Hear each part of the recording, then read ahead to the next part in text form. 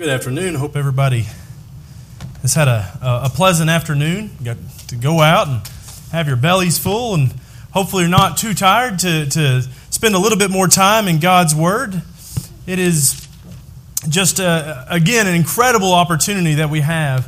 One that I hope we never really fully take for granted. The beautiful scene that is portrayed within the church as the family gathers together to worship God, and the resemblance that will have for all of eternity. If we're not happy to be here, if we're not happy to be gathered together, to the person that just really I have to be drugged to come to services, I feel sorry for you in the day of eternity, because that's the description that we see over and over again of heaven is very resemblant to the church services and to the being together with the saints, being gathered around the throne of God and worshiping Him.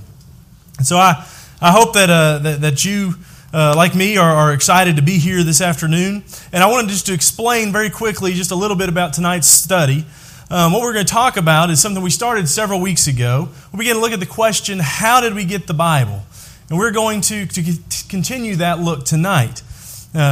And now I realize this course of study that we're going to be doing, it's a little bit different than what maybe we've grown accustomed to hearing from the pulpit. Tonight's study is maybe going to feel a little bit more like a Bible study instead of maybe a sermon. But I believe if we pause and we give heed to the question, how do we get the Bible? That we will see some extraordinary points about God. Points that I believe He is trying to also teach us through His Word, and points that show us the awesomeness of the providence of God and His role in revealing His Word to us. Now, last time we talked about inspiration. And just in case you maybe don't remember that sermon, it's been a couple weeks ago, just in case maybe perhaps you missed it, it is on our website. I encourage you to go listen to it. But we pointed out in that lesson that the Bible claims to be more than just the summaries and the thoughts of men, but the direct Word of God. In passages like 2 Timothy chapter 3, verse 16 says, all Scripture is inspired by God. And we notice facts like the phrases, the word of the Lord came to blank, or thus says the Lord, was recorded over 3,800 times in the Scriptures. But what I want to look at this afternoon, is that phrase, all Scripture. What exactly is that? If we open up our Bibles, especially if you open up your Bibles to the very front of them, you'll see that table of contents. You know, that cheat sheet so you can find those prophets that are really hard to get to quickly. We'll see that table of contents, and we'll notice that the Bible is not one big book. The Bible is actually a library of books. And it is broken up into two main divisions, two main components, the Old Testament and the New Testament. And I know right about now you're thinking, I've had my belly filled, and Kyle, you're telling me there's an Old and a New Testament? That is really not the exciting, engaging sermons that we want to hear. But what I do want to talk to you about this afternoon is what we see when we look into the library, and especially this first part of the library that we have as the Bible, and that is the Old Testament. How did we get it? How was it formed? Who picked the books out of it? And do we really even know if the Old Testament is actually a part of the Bible? Is that really what it is? And so to begin our study this afternoon, we need to start by considering some of the tools by which the Scripture we have today were transmitted throughout the ages. Now, we have seen a huge jump in recent years in the way that we communicate. And the transmission of physical media has switched to digital media. What we might have at one time accomplished with a letter and a pen is now most oftentimes accomplished with a text message or with an email. It's been a huge change in our lifetimes, the way we communicate. The Bible was revealed at a time when man was at their earliest stages of human communication. The way that thoughts were conveyed, the way that values were conveyed, they were recorded in a written form through a few basic materials. One of the first ones I want to notice is that they were recorded on tablets. That's what you see here behind me. Whether they were made of stone or whether they were made of clay, writers would utilize a chisel and a rock, and they would chisel into it with maybe iron, or they would impress into it or engrave it, stamp it. All of these were different forms in which they utilized to put this information onto a tablet. The Bible talks about that. In Jeremiah chapter 17 and verse 1, it says, the sin of Judah is written with a pen of iron. With the point of a diamond, it is engraved on the tablet of their heart, on the horns of your altars. Another very common place, maybe the first tablet we think of when we think about the Bible, Exodus chapter 31, verse 18, it says, "And when he made an end of speaking to him on Mount Sinai, he gave Moses 2 tablets of the testimony, tablets of stone written with the finger of God." And these were some of the Old Testament passages that we just can go to very quickly. Think about that material that they used to record this. And there were other Old Testament passages. In fact, there was likely a lot of Old Testament passages that were written on tablet. But none of those, as far as we know, have remained until today. We can't go and we can't find the tablet that God wrote with His finger. We can't go find the tablets that have recordings of some of these early laws and books that were given. But one thing that we can find are the scrolls. It's another form in which they recorded the written history. It was scrolls made out of several different materials. Some scrolls were made out of papyrus. Papyrus is a dried plant stalk. They would take these plants and they would lay them out and dry them, and then they would flatten them down and glue them together, and then until they were able to roll them up. Another way they would do it was with parchment. This was animal hide. They would scrape the hides clean, and they would make basically leather out of them. And they would take these, they would sew them together and put them into a roll. And we read about scrolls a lot in the Bible, don't we? We read about in Jeremiah 36, verse 2, "Take a scroll of a book and write on it all the words that I have spoken to you against Israel, against Judah, and against all the nations from the day I spoke to you, from the days of Josiah, even to this day." Exodus 31, verse 1. It says, "Now when I looked, there was a hand stretched out to me." Excuse me, I said Exodus. I'm in Ezekiel 2, verse 9. "Now when I looked, there was a hand stretched out to me, and behold, a scroll of a book was on it. And then he spread it before me, and there was writing on the inside and on the outside, and written on it were lamentations and mourning and woe." And just a side point right here, we're going to talk more about this in our study on Revelation, this idea of a scroll with writing on the inside and the out. Because most commonly, when they wrote on a scroll, they would only write on one side of it. And so you picture this, a book that has so much information that it's within and it's without. That was the type of judgment that was coming on the people. The writing on the inside and the out, and written on it were the lamentations and the mourning and the woe. It was the magnitude of this great judgment of God. So what we know today is the books of the Bible. They would have been in scroll format. In fact, the formation of them into a book, which is known as a codex, that didn't happen until actually a good while after the life of Christ. But we also need to see that not just was there a material notice the materials they used, we also need to notice a little bit more about the way that they did this. Not only do we know what they wrote on, we know what they wrote. Obviously, the early writings, they wouldn't resemble our language today. It doesn't look anything like what the American alphabet is. But what is interesting is that while in the earliest times, God was revealing Himself to man through the spoken word alone. We think of Noah and we think of Abraham and Adam, and God revealed Himself through speaking to the forefathers. But at some point, He decided to reveal Himself to man in a written form so that it could be utilized by mankind as a whole. And God chose to do this at a very key moment in human history. And I want us to remember that, because we're going to see something again when we look at the formation of the New Testament, that God has chosen to do this at a very certain time. And understanding the importance of the timing of the revelation of God's Word in written format involves understanding the writing systems that were used. When we consider these early writing systems, the first one that we need to recognize is ideographic writing systems. This is the idea of ideas being conveyed, being taught by pictures. And maybe the first thing we think of when we think of that is hieroglyphics. You think of Egypt, think of the pyramids, and that's where we go. We're going to go in the pyramids and the tombs, and we'll see these pictures everywhere. And this was the way that they conveyed a message. Another idea of ideographic communication is cuneiform. These are found throughout Mesopotamia and Persia and the Levant, which includes the eastern shores of the Mediterranean, such as the area of Canaan. And these two forms were some of the earliest forms of writing that mankind had. And they had a very, very significant drawback to them. The first one was if you can't draw very well, if you're not very artistic, then when you look at that, it's pretty hard to get your idea across if you can't draw it out.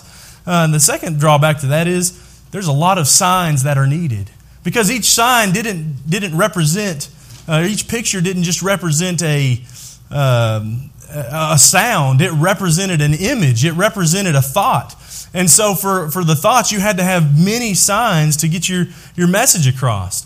A good example of this that we still have today is the Chinese language.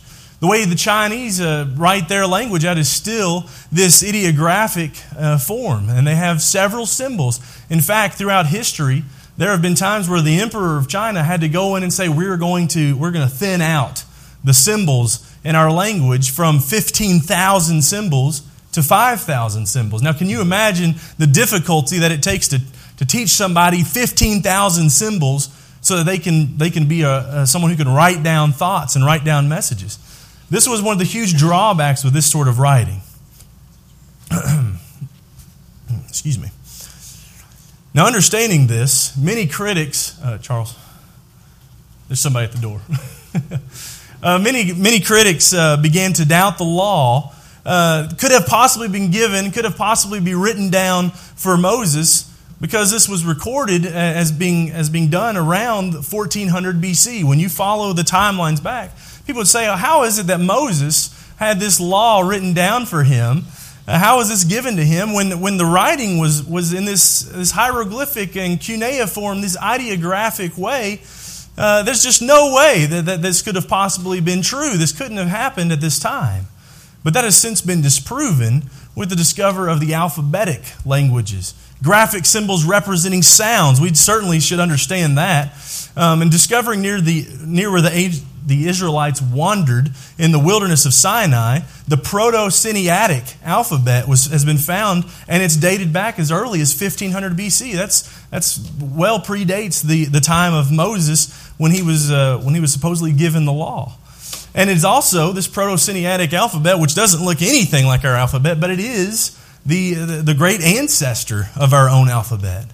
And so this alphabet is much more accessible to the common man. It doesn't rely upon great artistic ability to write it and to decipher it. They were able to teach this and to spread the ideas and thoughts much more clearly. So therefore, in the providence of God, we find that the first written revelations of God were given in the earliest stages of the use of a written system, and a system that was available to most people and eventually available to all people. Now, all of this allows us to see the tools that were used by the writers, the tools that they used, guided by the Holy Spirit, to record God's message for man. And again, as I said, this is going to definitely come into play again when we look at the spread of the gospel and the books of the New Testament.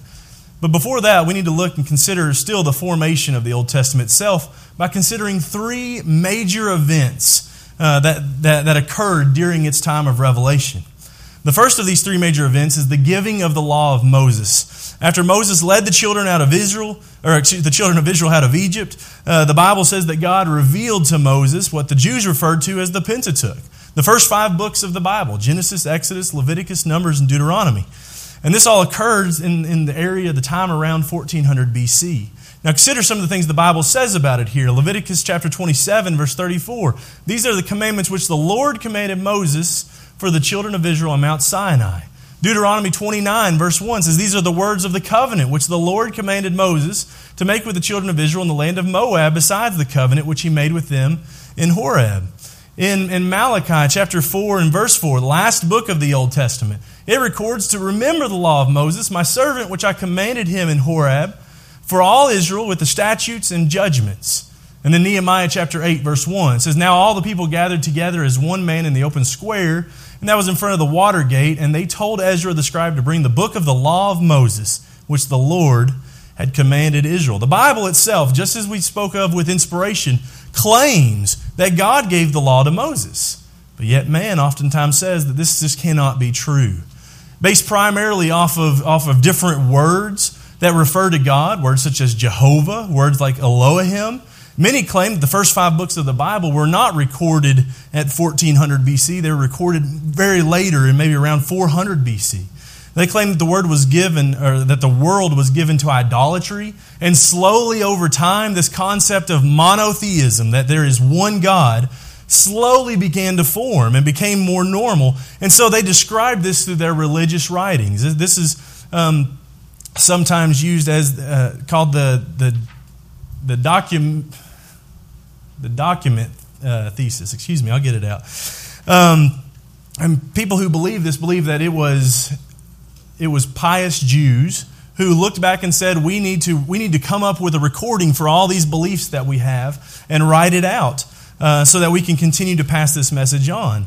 And they would have done so somewhere between this time frame of 900 and 400 BC. So the Bible actually describes the exact opposite of this happening, however, with a monotheistic man who believed in one God, and gradually the opposite happening, idolatry, beginning to entice them and fill their worship. So which one of these is the truth? Which one is the one that we should rely upon? And again, I would, as we look to the Bible, I would consider this. Over 170 times in the first 5 books of the Bible alone, in the Pentateuch alone, we find statements like the Lord spoke to Moses, or the Lord said to Moses, or the Lord commanded Moses. Several times the Bible makes it very clear that it isn't trying to mince words here. It is claiming God gave this message to Moses. John the Apostle claimed that the law was given to Moses in John chapter 1 and verse 17, and Jesus himself referred to the law as given to Moses in Mark chapter 12, verse 26, and John chapter 7, verse 19. Now some might say, well, that's very well and good, but those sources that you cite, they're pretty biased. Of course they're going to say these things because they believe the Bible to be the truth. Well, let's also consider this, that some ancient writers also believed it to be written by Moses. A man by the name of Manetho, he was an Egyptian historian. That means he was a pagan historian, didn't believe in the God of the Bible the way that we believe in him. He wrote in the year 240 BC that Moses was the man who gave them, the Israelites, their constitutions and their laws. So this is someone who is not biased. This is someone, an outsider, saying that at that early time, the law was considered to have come from Moses. Josephus, later in the mid-80s AD, wrote that the Scriptures were justly believed to be divine, and of them 5 belong to Moses, which contains his laws and the traditions of the origins of mankind until his death. Truthfully, there is absolutely no evidence that supports the theory that the books of Moses were written at such a late date by various men of the Jewish faith. And again, just like with inspiration, the Bible is very clear in its claims. The law came from God to Moses. Early historians believe this. Pagan historians believe this as well. Now, when we consider that was the first of the major events that formed the Hebrew text, we move on to the second major event that was going to happen. It occurred several centuries later, and that was the recovery of the book of the law. By the time the king Josiah, the young king of Judah, came to power, the Israelites had seen their people given to idolatry over and over, time and again. And the children of Israel had been divided at this point into the northern kingdom and into the southern kingdom. And some had already been taken away into Assyrian captivity. And Judah likewise had turned from God, but occasionally a good king would come to power. He would come to the throne and would do that which was right in the eyes of God. And Josiah was just this type of king. I want us to consider what's written in 2 Kings 22 in verse 8 in the time of his life. It said, "Then Hilkiah the high priest said to Shaphan the scribe, I have found the book of the law in the house of the Lord." And Hilkiah gave the book of Shaphan to Shaphan, and he read it. Now, one thing I want us to note here, did you see that phrase in there? The book of the law. That word is used, that phrase is used 19 times in the Old Testament. It's used once in the New Testament in Galatians chapter 3 and verse 10. What was this book of the law? Whenever we consider ancient scrolls, it's important for us to know the way that we understand them today is not the way that they were originally written. Ancient scrolls were oftentimes written without titles. In fact, there's a very famous scroll called the Isaiah scroll, which is part of the Dead Sea Scrolls that were found in Qumran.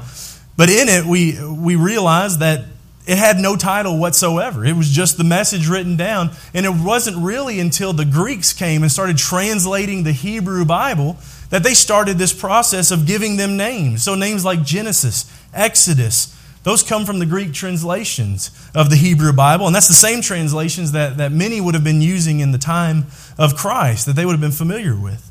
Also, traditionally, whenever they would write these down in the scrolls, they would leave a break in between the messages with 4 lines in them. And that signified that a different book was starting. And so when we read about the book of the law, it's very likely that this was either one very big scroll that contained the first 5 books, the books of Moses, or as a group of scrolls that contained all 5 books of the law. Now, it's very interesting to me that it says, I have found the book of the law. It's hard to fathom the fact that such an incredibly important document could have ever been lost. But it seems that's exactly what they had done. And did you notice the irony of where they found it?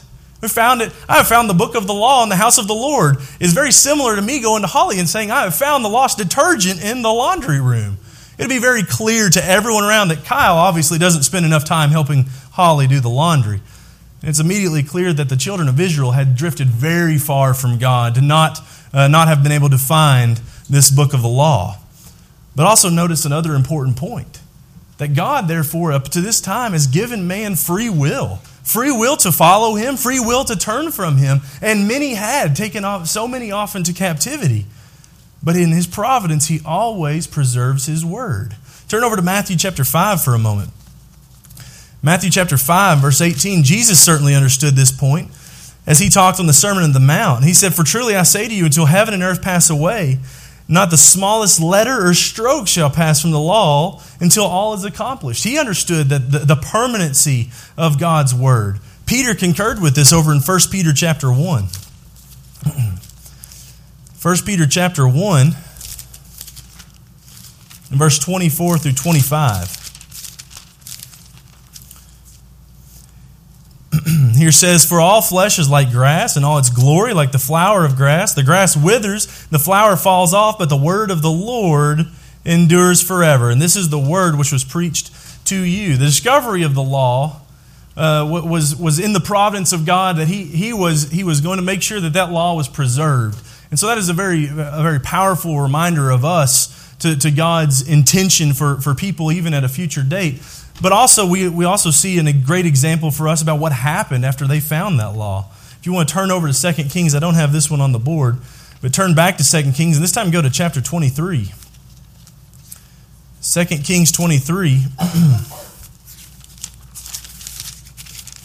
And look at the restoration, the movement that happened with finding the law. It says in verse 1, Then the king sent, and they gathered to him all the elders of Judah and of Jerusalem. And the king went up to the house of the Lord, and all the men of Judah and all the inhabitants of Jerusalem with him, and the priests and the prophets with him, and all the people, both small and great. And he read in their hearing all the words of the book of the covenant, which was found in the house of the Lord. The king stood by the pillar and made a covenant before the Lord, to walk after the Lord, and to keep His commandments and His testimonies and His statutes with all his heart and all his soul, to carry out the words of this covenant that were written in this book. And all the people entered into the covenant.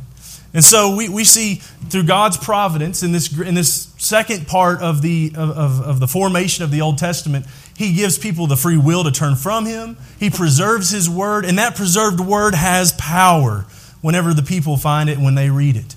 We have this huge restoration that happens, and that leads us into the third part of this third event for the Hebrew text that we see forming it, and that is the restorations of Israel. Because about 200 years later, after all this has happened, Judah has fallen into Babylonian captivity, and many have been carried off. So there were restorations that happened, but it wasn't enough to completely turn the people back to the Lord. We see after Josiah, more kings came in, more people turned their hearts to idolatry and turned away from God, and the message that was proclaimed to them over and over again wasn't heeded until eventually judgment was brought upon them. And so some 200 years after falling into Babylonian captivity, the Lord begins to work through men like Ezra. And the people are allowed to finally return to Jerusalem. And now they're here under Persian rule. And we read in Ezra chapter 7 and verse 6 that Ezra came up from Babylon. Ezra came up from Babylon, and he was a skilled scribe in the law of Moses, which the Lord God of Israel had given. And the king granted him all his requests according to the hand of the Lord his God upon him. And then verse 10, For Ezra had prepared his heart to seek the law of the Lord, and to do it, and to teach statutes and ordinances in Israel. We read so much here about what's going on with Ezra and his attempts to restore the people of Israel to God. And in this great time, there's a lot of formation that happens with the remaining parts of the Old Testament. Because what he finds, just like Josiah found, was unfaithfulness of the people. And to address that, he initiates this major period of restoration. Turn over to Nehemiah for just a moment. Nehemiah chapter 8. In Nehemiah 8, verses 1 through 8, we read a little bit about the beginning of this restoration. It says, "And all the people gathered as one man at the square which was in front of the water gate, and they asked Ezra the scribe to bring the book of the law of Moses, which the Lord had given to Israel. Then Ezra the priest brought the law before the assembly of men, women, and all who could listen with understanding on the first day of the 7th month. He read from it before the square which was in front of the water gate from early morning until midday, in the presence of men and women, those who could understand, and all the people were attentive to the book of the law. Ezra the scribe stood at a wooden podium which they had made for the purpose. And beside him stood these men who were there to help out. They stood on his left hand, and Ezra opened the book in the sight of all the people. And he was standing above all the people, and when he opened it, all the people stood up. And then Ezra blessed the Lord, the great God, and all the people answered, Amen, Amen, while lifting up their hands. Then they bowed low and worshiped the Lord with their faces to the ground. And then again, we have these people mentioned that were there to help the people understand. And they explained the law to the people while the people remained in their place, and they read from the book from the law of God, translating to give the sense so that they understood the reading. We see a great period of change coming for the people when Nehemiah is trying to restore the people back to God. And the events that took place during these times served to complete this body of work that would become the Old Testament. It would serve to preserve them, to teach them, and to continue to hand them down. And then we see the Jews do something with this body of work. They divide it. And they divide it into 3 parts. And I know we typically think of the old law divided into 4, but the Jews actually divided this body of work into 3 sections. The first was the Torah, which was the first 5 books of the Old Testament. We have the Pentateuch. They call this the law. Then they divided it into the Nevi'im, or the prophets. And this is this section that is highlighted here. And then the third part that they divided it into was the Ketuvim. It's spelled, looks to be pronounced differently, but that's how I've been told it's pronounced. And that is the writings. And this is the way that the Jews divided this law up, and the way that they signified each part of it. Now, what's very interesting then is Jesus' words over in Luke 20:24 and verse 44. Because he says, These are the words which I spoke to you while I was still with you, that all the things must be fulfilled which were written in the law and the prophets and the Psalms concerning me. Psalms was the first book of the Ketuvim. And so Jesus identifies and acknowledges all 3 portions of what we would call the Old Testament canon. And that word canon simply means a rule or a measuring line. So Jesus was acknowledging that the books which made up the Old Testament at his time were considered closed. There wasn't anything being added to them. There wasn't anything being taken away. And we can even see that in writings that occurred in between the time of Malachi and the gospel being recorded. Books that are considered apocryphal, like the Ecclesiasticus or the Sirach. In their prologues, they claim and have recordings of such that say, Many and great things have been given to us by the law and the prophets and by the others, or in some places, by the rest of the books. These books, which were written around 200 BC, are even further proof that the Old Testament was considered complete very shortly near the end of its recorded history, and certainly long before the coming of Christ. Now, friends, I hope that this is served as an opportunity to whet your appetites to study this more, because this is certainly a very small sampling of the information that is available to us about the history of God's great book. But more than that, I hope that it moves us towards greater confidence in His Word. Because this is not just the emotionally charged work of men who planned and orchestrated this message out. If God's Word were such, I would say that this is by far the most dangerous book that has ever been written. Because it has caused a great deal of suffering and persecution and turned worlds upside down, because people have been obedient towards it. But on the contrary, just as we noted before, and we'll continue to see, that this is the inspired Word of God, revealed by the Holy Spirit and recorded by men, that the world might know the awesome power and the great love of God. Within it we find the gospel of Christ. And Lord willing, we will study that for the formation of how we've got the Gospels and how we received the New Testament in future lessons. But one thing I want us to note is that this gospel message shows us the love of God by convicting us. It convicts us of the crimes that we have committed against Him, the sin, the transgressions. And then it displays the great depths, as we talked about this morning, to which He reached that we might be forgiven. And it's this gospel that we respond to. In Acts chapter 2, the men there on the day of Pentecost, they heard this gospel preached. They heard this message, and they asked the most important question that one can possibly ask when realizing the seriousness of sin. They said, "What shall we do?" What do we do? Peter's response was, "Repent and be baptized in the name of Jesus Christ for the forgiveness of your sins." This afternoon, is there some way in which we can help you to do just that, to become a child of God and to continue your walk with Christ?